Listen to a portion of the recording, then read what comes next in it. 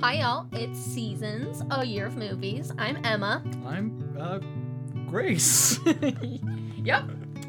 And welcome to our new season. We are watching Miyazaki movies this time around. Yeah, the entire filmography of Hayao Miyazaki, Mm-hmm. plus Whisper of the Heart. Yes.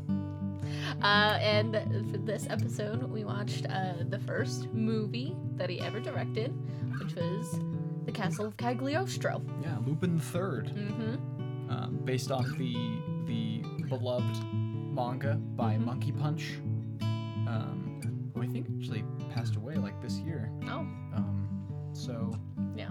I know basically nothing about yeah, the I know. franchise.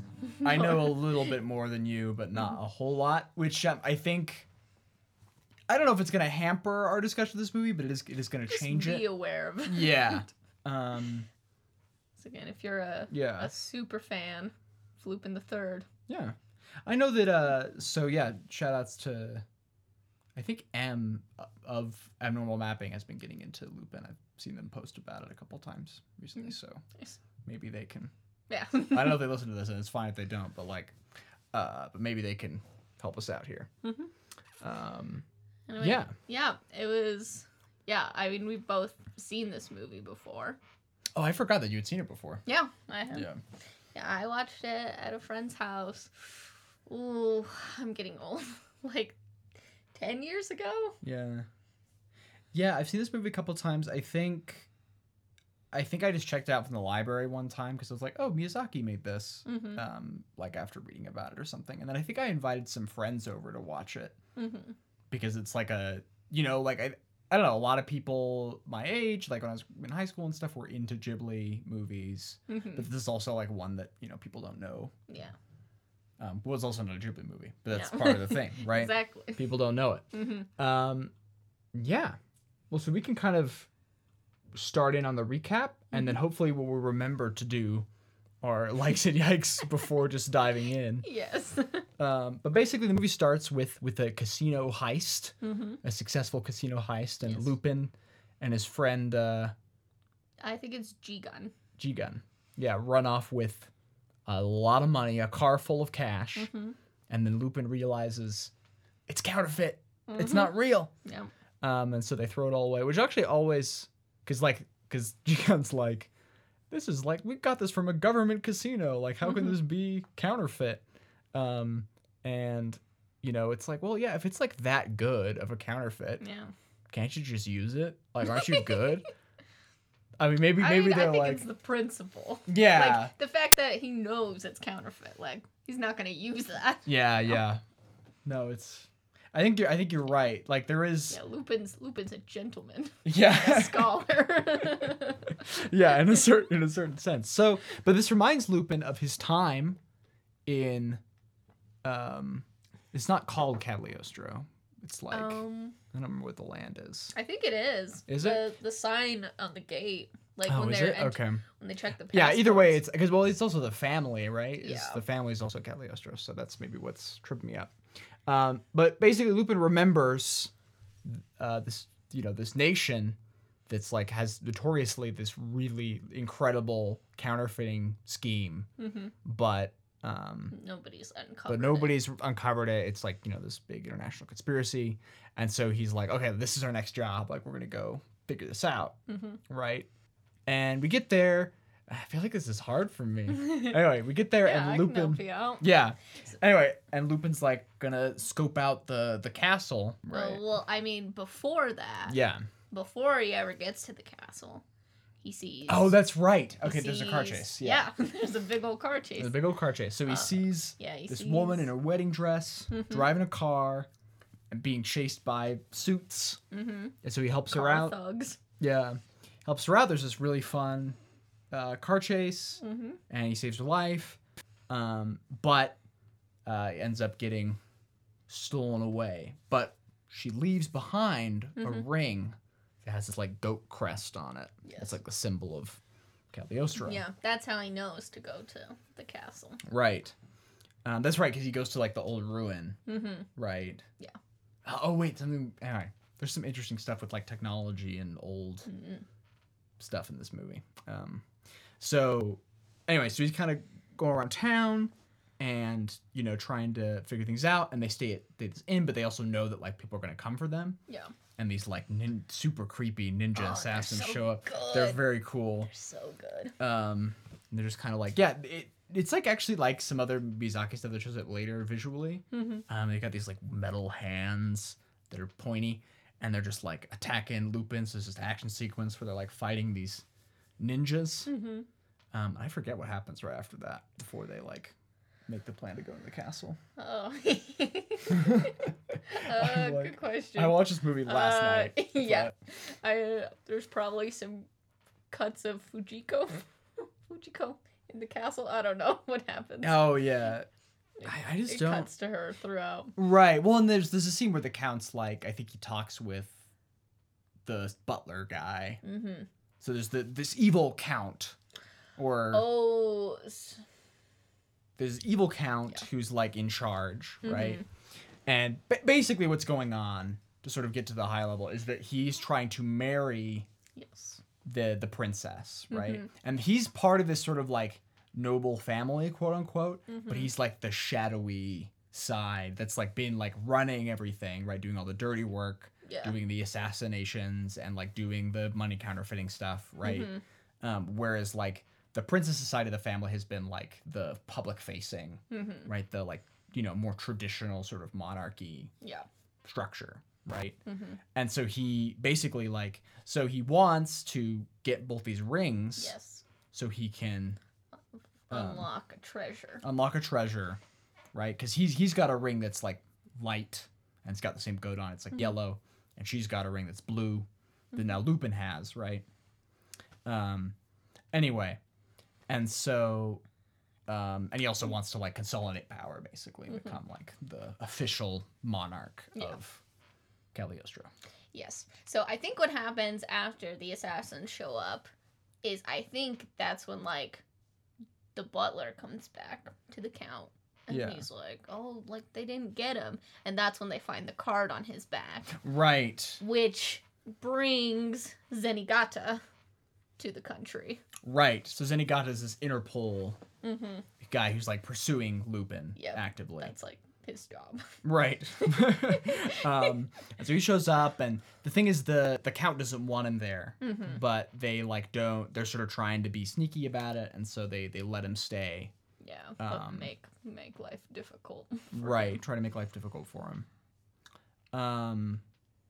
Anyway, so then Lupin and his co-conspirators, there's this sort of samurai Ronin type who shows up. I think his name is Gomon. Yeah, that's right, Gomon. That's also, Gomon the Mystical Ninja, which is a video game franchise from the 90s. Nice.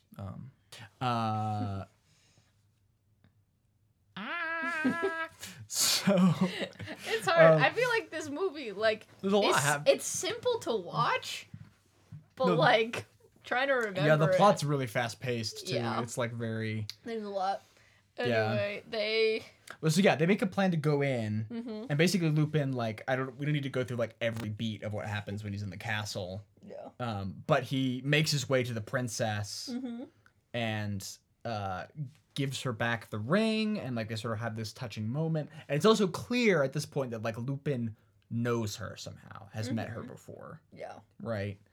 And then, you know, the Count shows up and gets the ring back, but it's a fake ring and it explodes. Well, because he like sends Lupin through a trap door. Yeah. So he's like gone, and then he's like, I've got the ring, and it was like a joke ring, you know, and Lupin's laughing at him. And so Lupin ends up below the thing, and earlier in the escapades in the castle, the Interpol guy is also down there, and they sort of make a truce. So like once they get out of the castle, they'll, you know.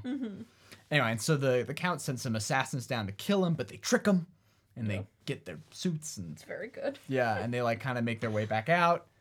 Yeah, I'm trying to remember what's the whole set piece after that.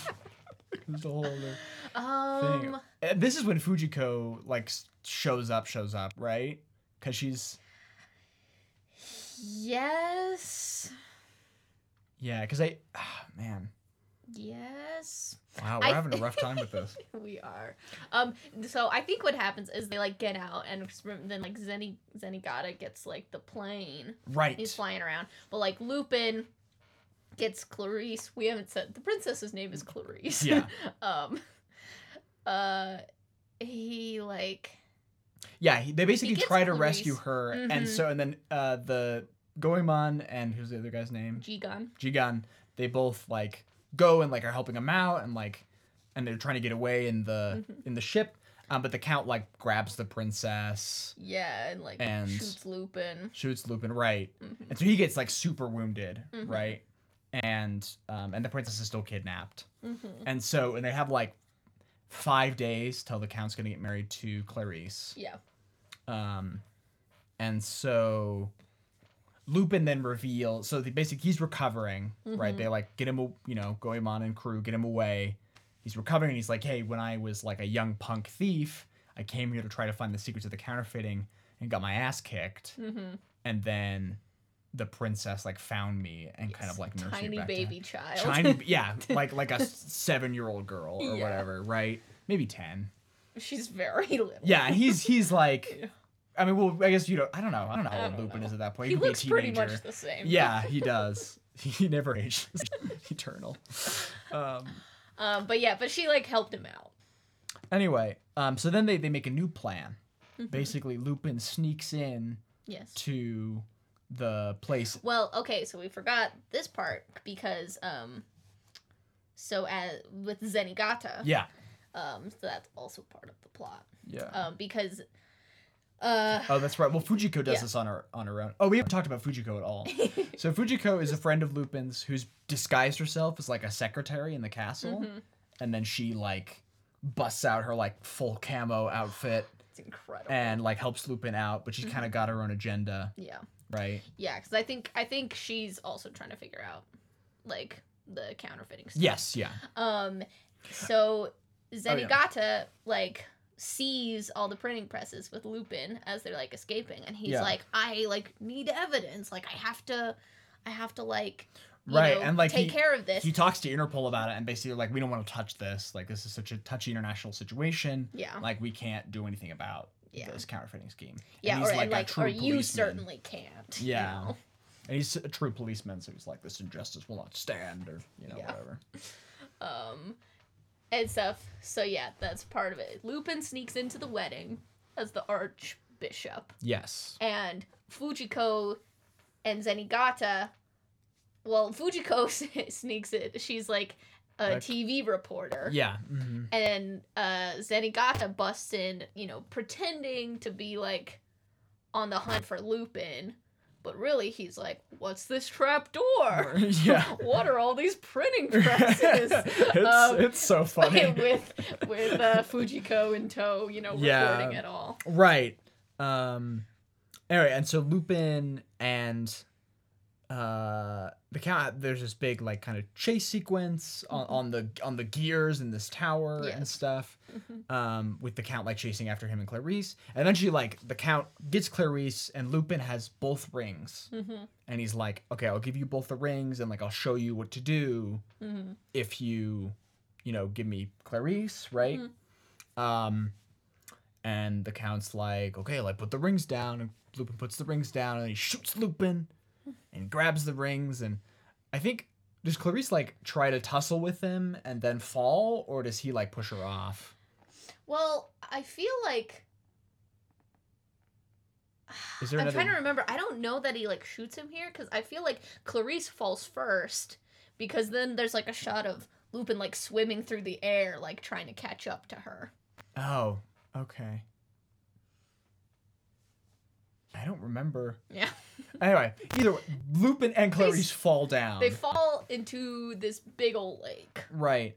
And he finds his like little goat eyes and puts the rings in there, and it's going to be the treasure, but it's on this big clock face, right?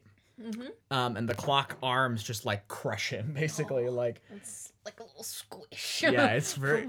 It's like it's a very wide shot. You don't get like, it's not gruesome up close, but it's. Anyway, and then he So, and the treasure is revealed to be this like Roman ruin that was flooded, you know, by the Romans like in ages past. And so it's like I think it's cool because it's like this like treasure that is not like you can't sell or can't like bestow wealth upon you really, right? Lupin's like, I can't put this in my pocket. Right. Yeah. Yeah. So to be clear, Lupin and Clarice are both upset. fine, He's like, and they're just you know chilling out, right? And then Clarice is like, "Take me with you. I want to be a thief." And Lupin's like, "Nope, you can't be like me because I'm bad, and you're like a cool princess, and also you're like 10 years younger than me, or whatever." yeah. So I just wanted to help you out. Yeah. And so he leaves with Interpol in pursuit, and her like presumably going on to live a fulfilling life as a monarchist. Yeah. And Fujiko has stolen the plates. Right. For the counterfeiting. Yes. Yeah. That's how she's riding on her motorcycle, and I love her. And yeah, she's the best. yeah. Well, it was like so Fujiko in this. If you're familiar with Lupin at all, she's like super like hyper sexualized. In like the comics and the anime and stuff. And like I don't want to comment on like how that's handled and everything else because like I have no idea, right? I hear good things about the anime series. It's about her. This is called like Legend of Fujiko Mine, but I have not watched it. Anyway, and she and this is like she's just like she doesn't wear like low cut clothes or anything like that. Like she's always wearing like full body like dresses or suits or whatever. And when I first watched this movie, I was like, man, they really like made Fujiko like less hot, and that's absolutely not true. She is so hot. She is very hot. It's just in a completely different way. Yeah. It's very good. Anyway, yeah, so Grace, what's your like and yike? Yeah, so my like is there's one point after the car chase when Lupin and Clarice are like hanging from this wire that he threw off a cliff, and he's just got a little belt that the like rope thing is attached to, and he just like pulls out a lever and just like winds it, and so the rope like descends, and it's just my favorite thing. It's very cute. Yeah, it's just cute, and like I mean, there's something about like this movie is just so expressive, and you can sort of see like this is not the level of budget and like animation like ability that I mean not ability is the wrong word because it's such a gorgeous movie in so many ways, but just like it's just more limited, right? The smaller team, less time presumably. Oh yeah, no, I was looking into that. I think it was 7 months between like the day they like started like the script and storyboards and when it was released in Japan. That's incredible. Yeah, I think it was like 5 months of that like was production. Right. Yeah, anyway, so that's like yeah, so you can see the edges of it, right? But it's just so expressive and like uses like you know pretty much every frame like very deliberately, and so you have these like really just like and like Lupin has this little like self-satisfied face as he's like winding his little machine. Yeah. Yeah. Cute. Anyway, so my yike, I don't know if this is bad exactly, but well, it's kind of bad. I don't know. So basically, when Clarice is like, "Hey, take me with you. I want to be a thief," Lupin like starts to hug her and is like, "Nope, I'm not gonna do it. I'm not gonna do it," because I mean, I think the point is that Lupin's kind of a skis, you know, and like part of him is like tempted by the idea of taking this like young girl who you could easily manipulate, you know, with him, and he like chooses not to because he knows it's like not the right thing to do. I don't know. It's just kind of creepy. Like I get why it's in the movie and like I understand, and also I think even Monkey Punch like said about this is something I read on Wikipedia like years ago, so I don't know if it's true, but the Monkey Punch said like, oh, this isn't a good Lupin movie. He's like too nice. Yeah. He's like not a scoundrel. No, right? I read the same thing. Yeah, but like yeah, it just is a little like kind of weird. Yeah. How about your yike, which is also Clarice related? Oh, Clarice. I mean, we're gonna talk about Clarice. Yeah, like, we are. These are small things. Yeah. So my yike is like the literal way she's drawn. Like, in some scenes she's fine, but like, it's like cool because like every like character in here like has like these different bodies and like ways that they move and everything, and like it feels like very deliberate. Yeah.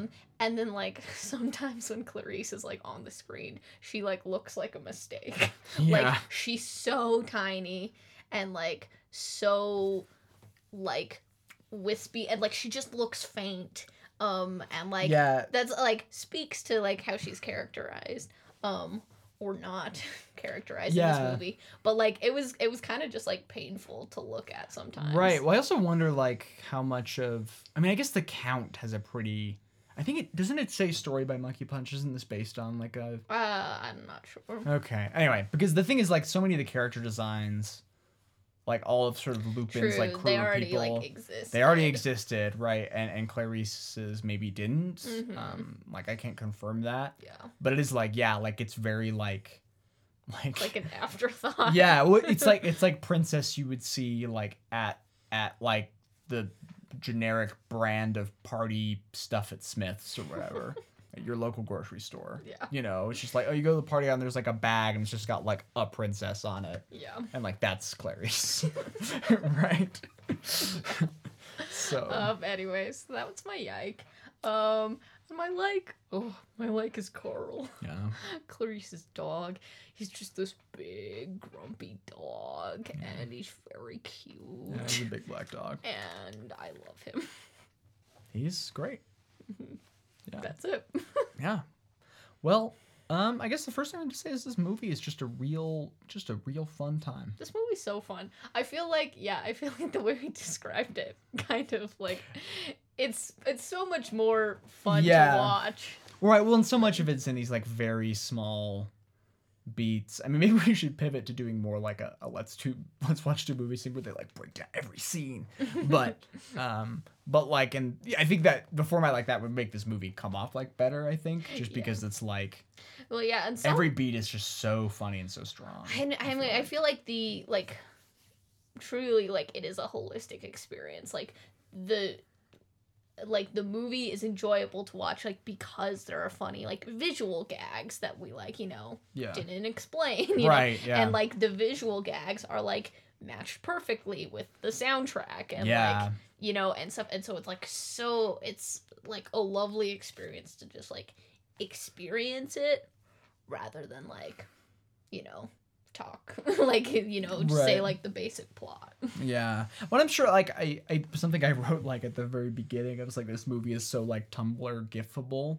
And like it's true, like I've seen like there's this opening sequence where it's like Lupin and traveling to Cagliostro with the background with just like the sunsets and like, and it's just like it's so like oh, vacation goals, like it's just so like pretty and nice and like so much like this is just a movie that's so like aesthetically deliberate.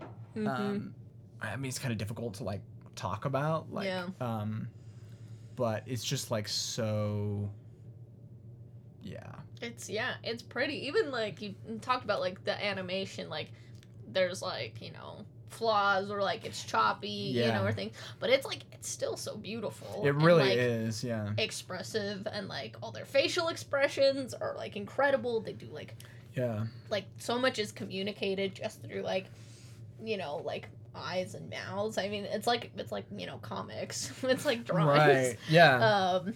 No, but it's so like, I mean there's this scene where Lupin and I keep forgetting his friend's name. Jigun are like walking through the ruins, and like Jigun's got the hint that like Lupin's not telling him everything, right? Oh yeah. And Lupin like sits down to smoke. There's so much that I really like. This scene is just so good. Lupin sits down like on this little it's like the like on the side of a staircase, a banister, to smoke, and Jigun like sits like right next to him, right, like super close, like squishes in, and then there's a shot of like a profile shot. And Lupin's got this like straight cigarette, and Jigun's like all crumpled, right?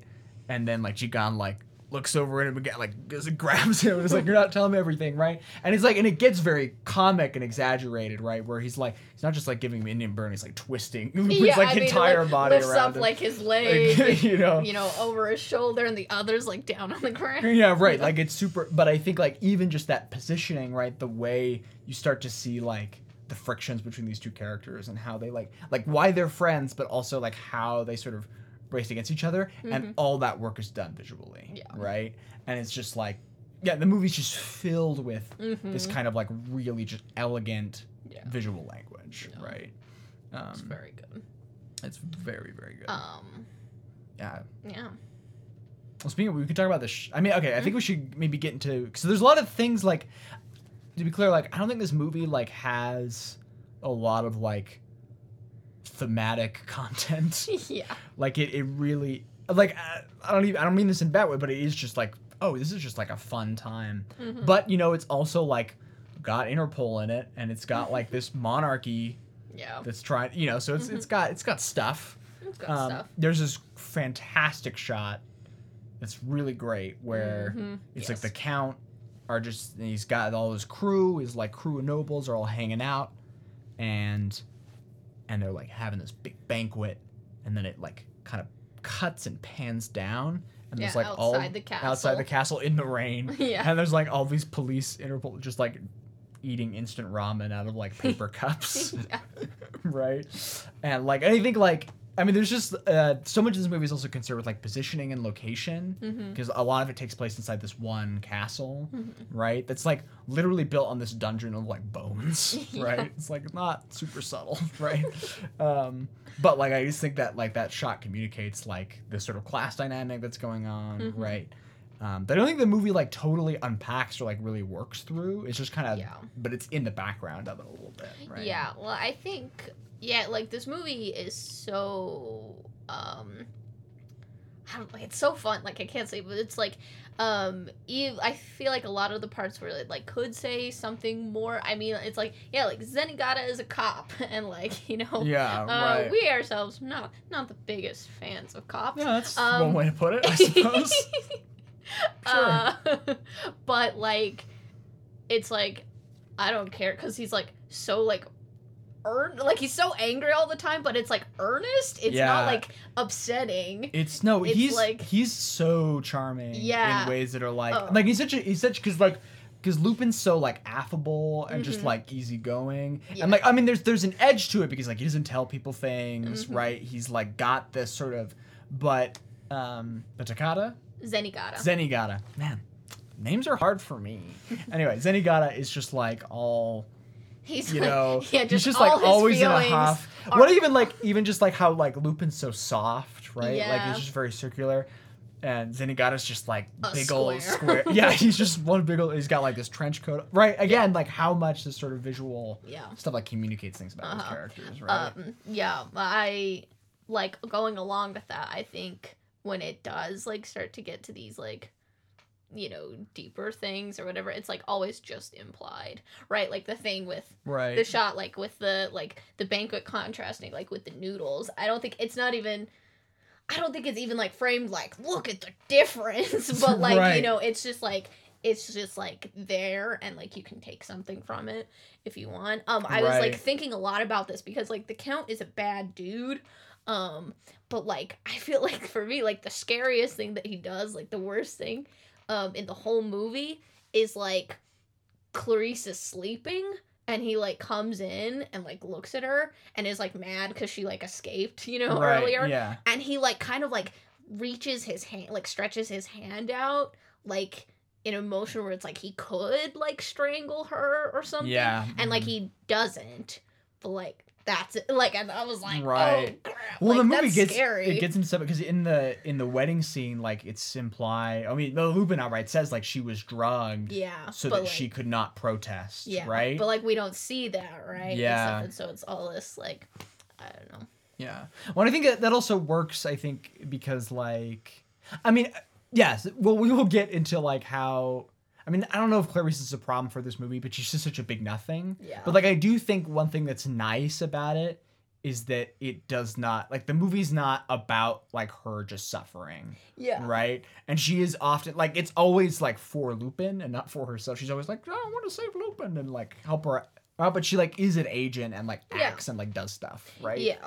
And it's like at least like her. It's about like the avoidance of suffering, you know, it's like I also just really like that the reveal is that I mean like and I think part of maybe this is part of why like Monkey Punch was not into it, because the big reveal with Lupin is kind of like, oh, he just wants to do something nice for this person who did something nice for him, right? That it's just like kindness being repaid, right? And he doesn't really get anything out of it except having that kindness repaid, right? Yeah. Having done that and like made something better for someone else, right? And so like the beginning is just like Lupin's just a big old softy, like you know, and I just kind of like it's just kind of nice. Like I don't really I mean, because I like the movie does not do a good job of like avoiding, like it plays out these things that it's like he is like romantically interested, you know, and stuff. It like when he's very flirtatious, right?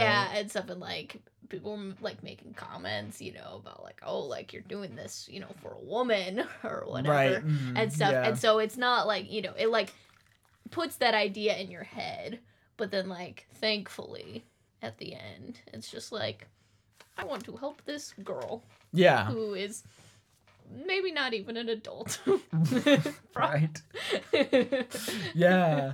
Well, I mean, that's one of the interesting things I think about this movie in general is that, like, I mean, and I think it's part of, I think we've talked a lot about how it's sort of suggestion of, like, and I also like that, like, we don't see the, like, horrific violence that this state is, like, built on. Like, Lupin talks about, like, oh, the counterfeiting, like, fed, like, you know, fueled the Napoleonic Wars and stuff like that, right? Or like we see like the bones of people, right? But we don't see that like people being killed, right? I mean, like a lot of he tries to kill a lot of people, right? But and I think a lot of that lends to the strength it gives it such a sense of menace without it being like too threatening, right?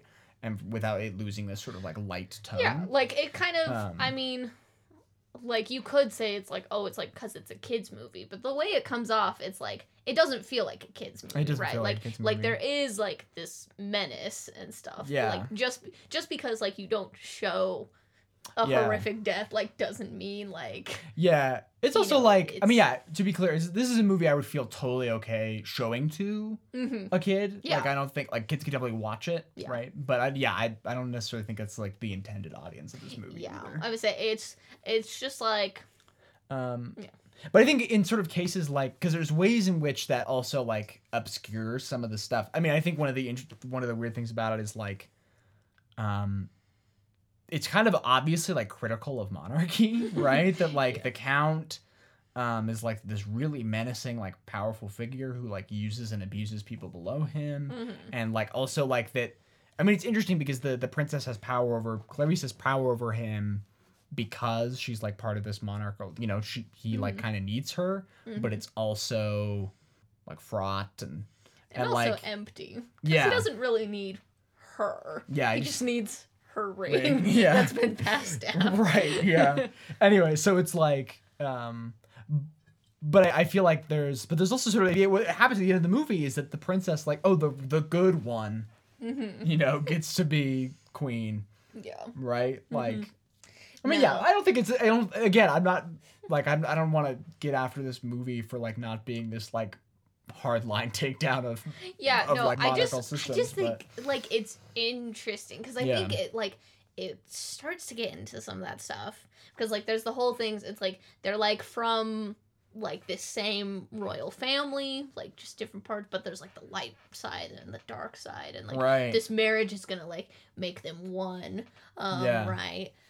And stuff, and like the 2 rings and everything, but it's like weird because there's like a few times where the Count is like telling Clarice that it's like, oh, like, you know, like your family like did all the like horrible things. Oh, that's right, yeah. And like it's in your blood and stuff, but then like it's all him doing the bad stuff, right? And like, and there's also his like side. Yeah, there's also like she is just so innocent. I mean, she literally came from a convent. Yeah, right. Like it's just like she's just like this like perfect image of purity, right? Yeah. And so like she there's no way for her to like be like, how do I reckon with or like deal with like being part of this like evil system, right? And there's no like it's like it doesn't really talk about like who are her parents or who. Well, yeah, because like, they died. That's why she was in the convent. Yeah, so it's just like so. Yeah, because I think there's like there's a part that I really like because like there's all these camera crews there to see the wedding, right? And stuff, and like I think like the guards or the butler, like somebody's complaining like, oh, why are all these cameras here? And I think the butler says like, oh, you know, the Count wants the world to see that like this is a legitimate wedding. Right. And then of course like then we like cut into the church and like there's all these assassins like hiding and it's like really cool. But there's also like those flags which like feel like look a lot like Nazi flags, right? It's like red and black and it's a cross symbol, not like a swastika or anything like that, right? But it's like it is very much that imagery. Yeah, but like it would have been like interesting and cool and like it's like not what this movie is or like is trying to do, but it's like, you know, if it was the quote unquote like light side who was like, oh, like let's have this legitimate wedding, but like also of course we have our assassins. Right. It's like no, it's all just him. Like you know, it's the bad side doing the bad things. Right. And like saying that the light is bad. Well, no, wait, isn't he the light side though? Actually, doesn't he have he's the light ring, right? Well, his ring is red and yellow, right, and her like ring blue is and silver. Yeah. But he talks about how his side was the shadowy side. Yeah, he does say that. Yeah. Yeah. Anyway. And yeah. Yeah. So it's like it like starts. I feel like it like there could have been really interesting things. Right. But then I mean the movie's just not really concerned with it. But it does bring it up. It does bring it up. It's worth like it's in your blood, Clarice, and it's like, is it? Yeah. It's very it is. It's very strange because it's like, yeah, you're one to talk, buddy. You know. I know. She's done literally nothing. Yeah, and it's like also weird because he's like, oh, like you're like you've fallen in love with this man, like of course you would. And it's like she's a teenager. Yeah. Yeah. I do think something that the movie does kind of get at, especially with the reveal that the treasure is just like this ruin, right? Is that there's this appeal to like interconnectedness, kind of, that like the gift, the treasure of this land is something that can be like shared with the world, like a historical knowledge that can be gained by different people, right? It's not like funds that can be like bought up and used by someone else, right? And it's almost this like inverse of the money, right? Of the money manufacturing. And so I do think there is like, I mean, it's not like a concrete political position or anything, but there is a sort of appeal to the sense of like interconnectedness and like, you know. And I think, like it's, I don't know, it's interesting that like, I mean, Interpol's not the moral center of this movie, right? I mean, they're not bad is the thing, like, but it's interesting how these characters are sort of like very like international, like trans, you know, they like travel across borders, right? They're not, you know. Do we? Well, I mean, we could just keep talking about Clarice. Yeah. I feel like I've said everything I want to say about. Yeah. I don't know. I mean, to be fair, like her crush on Lupin's like relatable. No, it's valid. Yeah. Clarice is valid. Don't get me wrong. Yeah, for sure. No, I think like just something that's interesting is because I think it's like supposed to be kind of like a twist that like Lupin's not into her, like right. He is a little bit. Yeah. But like I think it's supposed to be like a twist because it's like kind of like setting up all these things and he like, you know, again like it's very flirtatious and stuff. But I was just thinking like if Lupin were real, like IRL, he would be like so creepy and like awful. But it's just like so charming in this movie. Well, I love that part where he like gives her the flower. Well, it's like this whole build because he's like, oh, like I'm here to steal you away and stuff, and she's like, no, like I can't, like you know, right.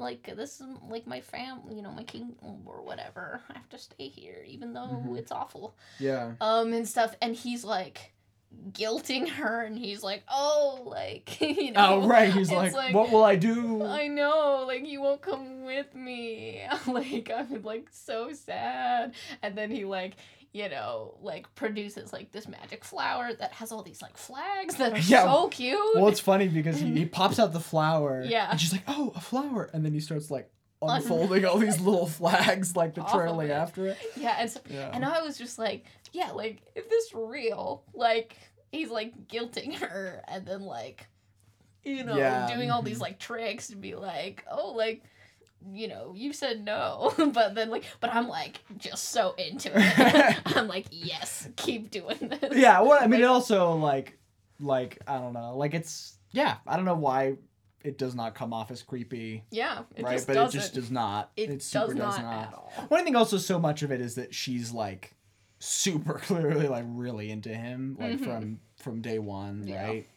So it's I'm like, who wouldn't be? I don't know. Yeah, I just wish it were more like.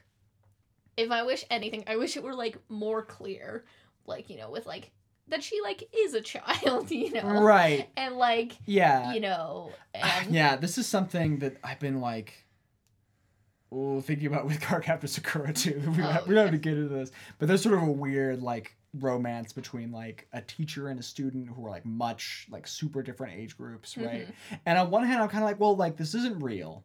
Right, and I understand the fantasy for a little girl who has a crush on a teacher to actually be with them, or that's I don't think that's a bad for a however 10 or 11-year-old to fantasize about being married to someone who's a lot older. I don't think that's bad necessarily, but also it's but the power dynamics of this are real bad. I think maybe the difference between this and that, and again, I'm not reading that manga, but it's the point of view is from the kids, where, right? In this, again, Clarice's nothing. Yeah, it's true. That's a good point. Yeah, I really I have no definitive take on that. But yeah, it definitely feels bad. Because I'm enjoying it a lot, but then I'm always yikes. But yeah, and I don't think this it's sort of the thing is that it's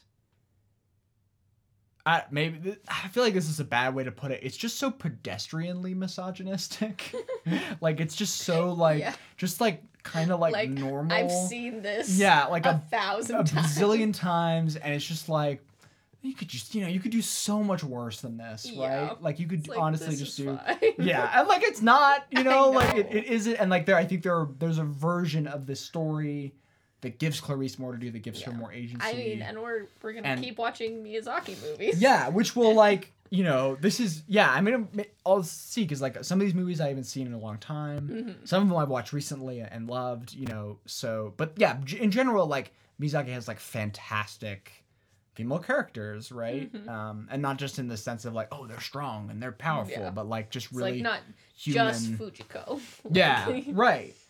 Yeah, because Fujiko, it's great, but if it was all her, No, no, it's just I mean, they're just people, and I don't Miyazaki co-wrote this movie, and I don't know if it's his fault that it's this, because it's also the source material and stuff like that, but and this first one, and but it's just I don't know, it's the thing is we're talking a lot about this, but I don't have any ill feelings towards this movie. This movie right? is so fun.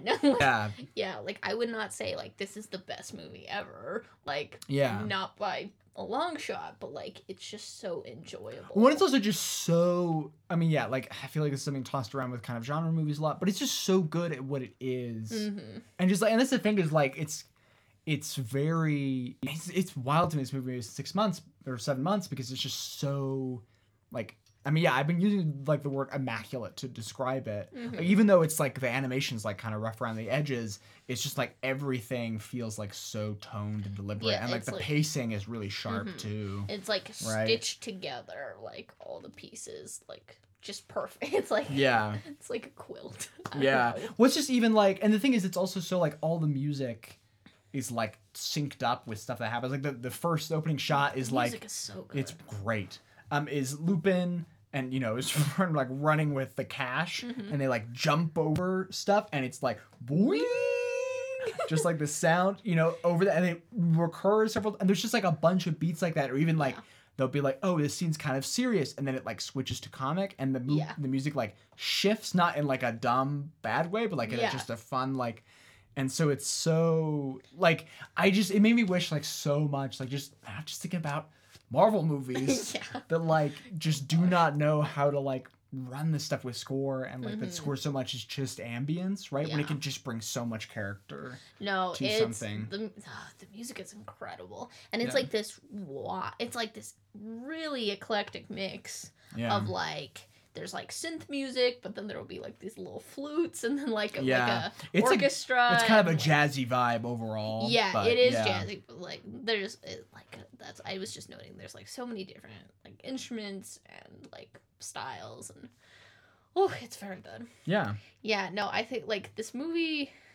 I mean, like I feel like if you've like seen this movie or know anything about it, it's like you probably know this, but like this movie was like really like inspirational, like for a lot of like filmmakers and stuff. Even like I was watching like the scene where they're in the clock tower and they're like going on the gears, and I'm like, this is like Great Mouse Detective. And then like I look, I'm reading on Wikipedia, and it's like, when they were making Great Mouse Detective, like that scene was in homage to Castle of Cagliostro, and like and I mean this is awkward now, but like there's a John Lasseter quote on the back of the box. I mean certainly like right.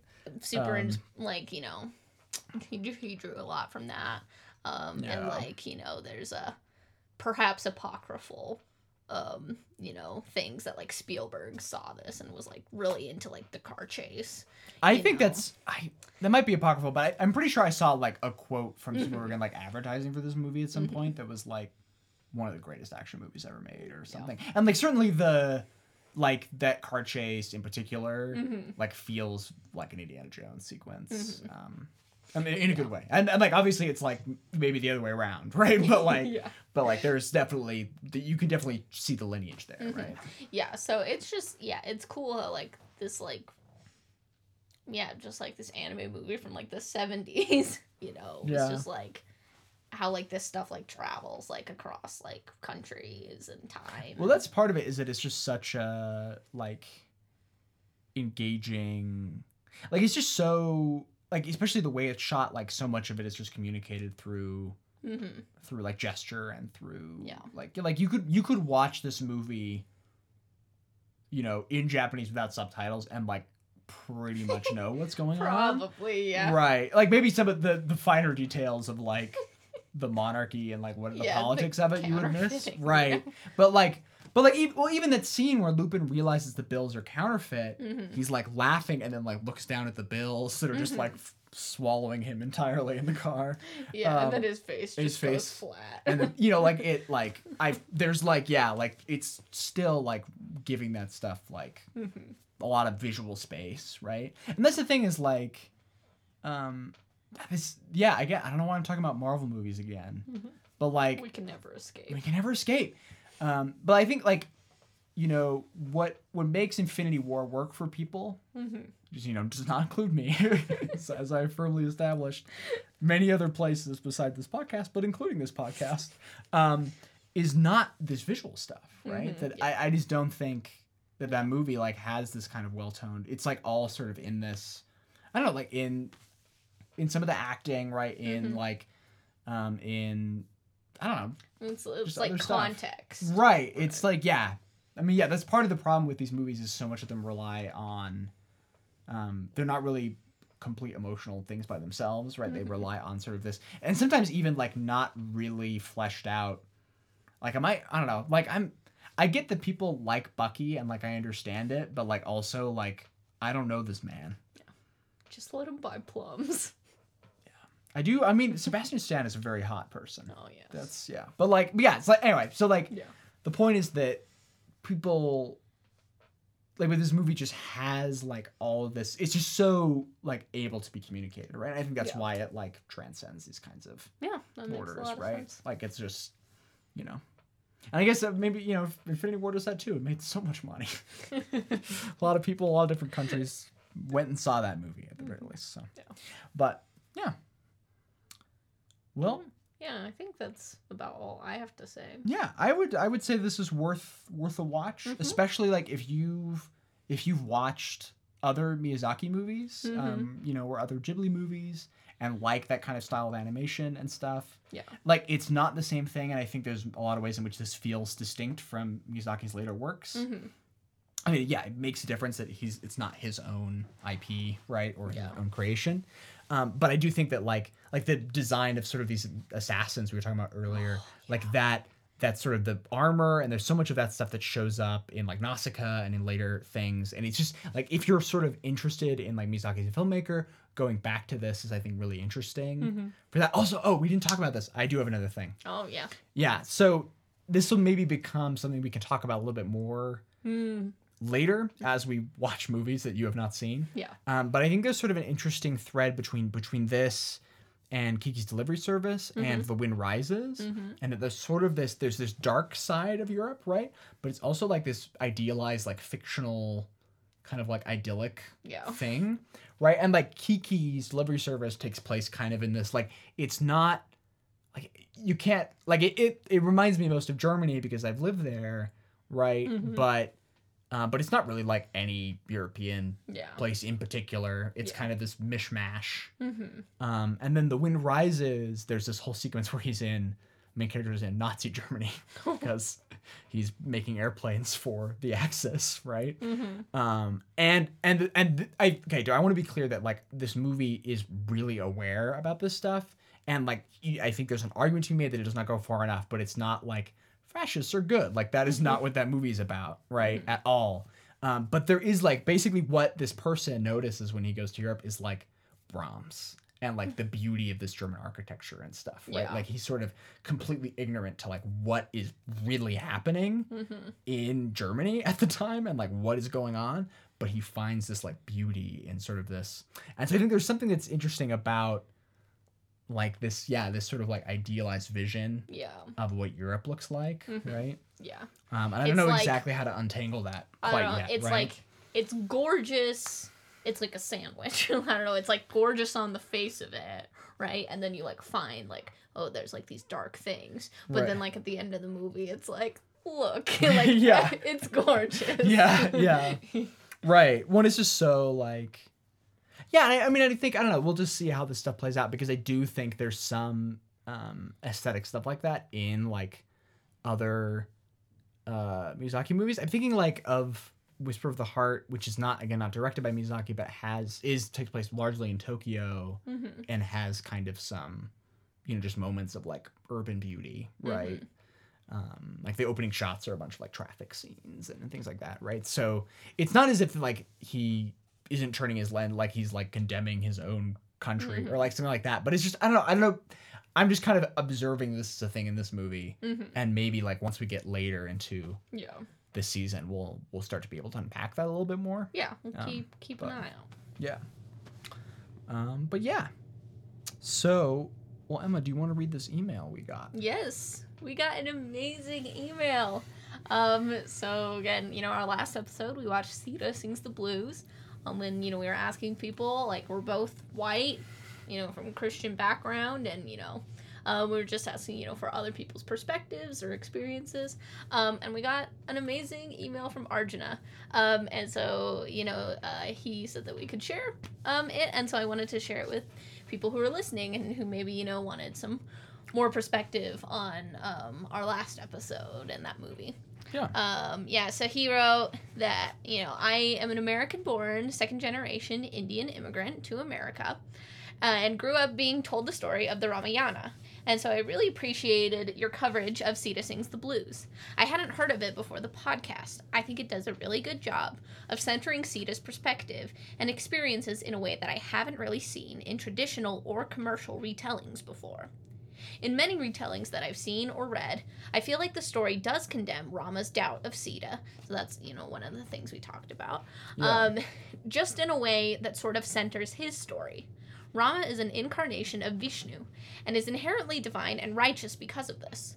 However, some retellings of the Ramayana imply that Rama's doubt of Sita is sort of a fall from grace moment for him, in which he loses access to that divinity. Others portray Vishnu's mission as... Others portray Vishnu's mission as needing to kill Ravana, and once that is complete, the divinity leaves Rama, and he begins to be capable of unrighteous things like doubting Sita. I was a little surprised that Sita Sings the Blues didn't really discuss this at all, but on second thought, I realized that it was a good narrative choice not to, because it kept the focus on Sita's/Nina's feelings and experiences. In any case, I feel like the movie was very effective at portraying how Sita's story in the Ramayana was resonant for Nina Paley, which I am very happy about. The reaction of the Hindu nationalists is, unfortunately, unsurprising to me. I don't know what Indian politics were like when this movie came out, but for the past few years, India has been having a right-wing, ethno-religious nationalist wave of its own. I also really appreciated the movie on an aesthetic level, since the character art in both the chalk scenes and the clip art scenes felt like they channeled the style of the type of pictures you might see in ancient Hindu temples, and media derived from them. Yeah, and then he said, talking about, I guess I think, we talked about, some of, the art. Looks kind of weird to, our eye, I guess. Yeah. One of my yike was like, oh, these, weird flat boobs are, distracting to me. Anyway. Yeah, Arjuna said, maybe to a lesser extent, but it is, some of the body shapes and, the way that looks is are, derived, from ancient Hindu art. And I love this is the last and best sentence. Yeah. Mixing the use of jazz and blues and Indian music felt like a choice intended to appeal directly to me. Yeah. So I'm very happy for Arjuna that it was a positive experience. And it was just so cool. To have someone share that. It's really, really nice to get mail and questions from people. We really appreciate if you reach out, even with criticism. Yeah. Although we have not had that yet. Yeah. Yeah. But perfect podcast. Yeah, but it was cool just to see somebody who has a different experience than us. Watch the same movie and talk about their experience with it. Yeah. So if you have questions or comments about Castle of Cagliostro, you can feel welcome to send them in. I will try to post ahead of time when we're recording these episodes so people can send in stuff about... Yeah, speaking of which, the next movie we're going to watch is Miyazaki's major breakout hit, Nausicaa of the Valley of the Wind. Which I have not seen yet. Yeah, which is great. Saw it a couple years ago on film, which was fantastic. I'm a lucky person. Yeah, it's sort of a post-apocalyptic environmentalist fable. I think people sort of treat this as a first draft of Princess Mononoke, which is also, so not post-apocalyptic, but a feudal Japan environmentalist fable. I really think that's an unfair characterization of this movie, which has a lot of really interesting arguments. I particularly like the way... how mankind's relationship with nature is framed in this movie and how political violence is framed in this movie, I think are both tremendously interesting and wise. And we'll get into it. We'll watch it. But yeah, if you have any questions about Nausicaa or Cagliostro, feel free to send them and we'll talk about them on the show. Yes, we'd love to. All right, Emma, where can you find the podcast on the internet? Yeah, so you can tweet us those questions at Seasons Movie Pod on Twitter. Or you can send them to seasonspod@gmail.com. Generally check that once or twice a week. You can also just find our show at abnormalmapping.com/seasonsmoviespod. Again, we are... It's just movie pod. Oh, Seasons Movie Pod. I have misread the thing. It's all good. We... As always, we're super grateful to be hosted by the Abnormal Mapping Network. They do lots of cool shows. They also do a movie podcast called Repository Screenings. They just watched Citizen Kane. I'm sure it's great. I've been I'll listen to that podcast once I watch Citizen Kane, so we'll see if I ever do that. But yeah, it's great stuff. You should go support them on Patreon. You can find me, which is abnormalmapping.com/Patreon. Patreon.com/abnormalmapping. Wait a second. Yeah, and then you can also find them on abnormalmapping.com. You can find me on Twitter at Grace_Machine. And you can find me on Twitter at U of Wales. Yeah. Thanks so much, y'all, for tuning in. Hopefully we'll you'll hear us next time talking about Nausicaa of the Valley of the Wind. Yeah. Bye.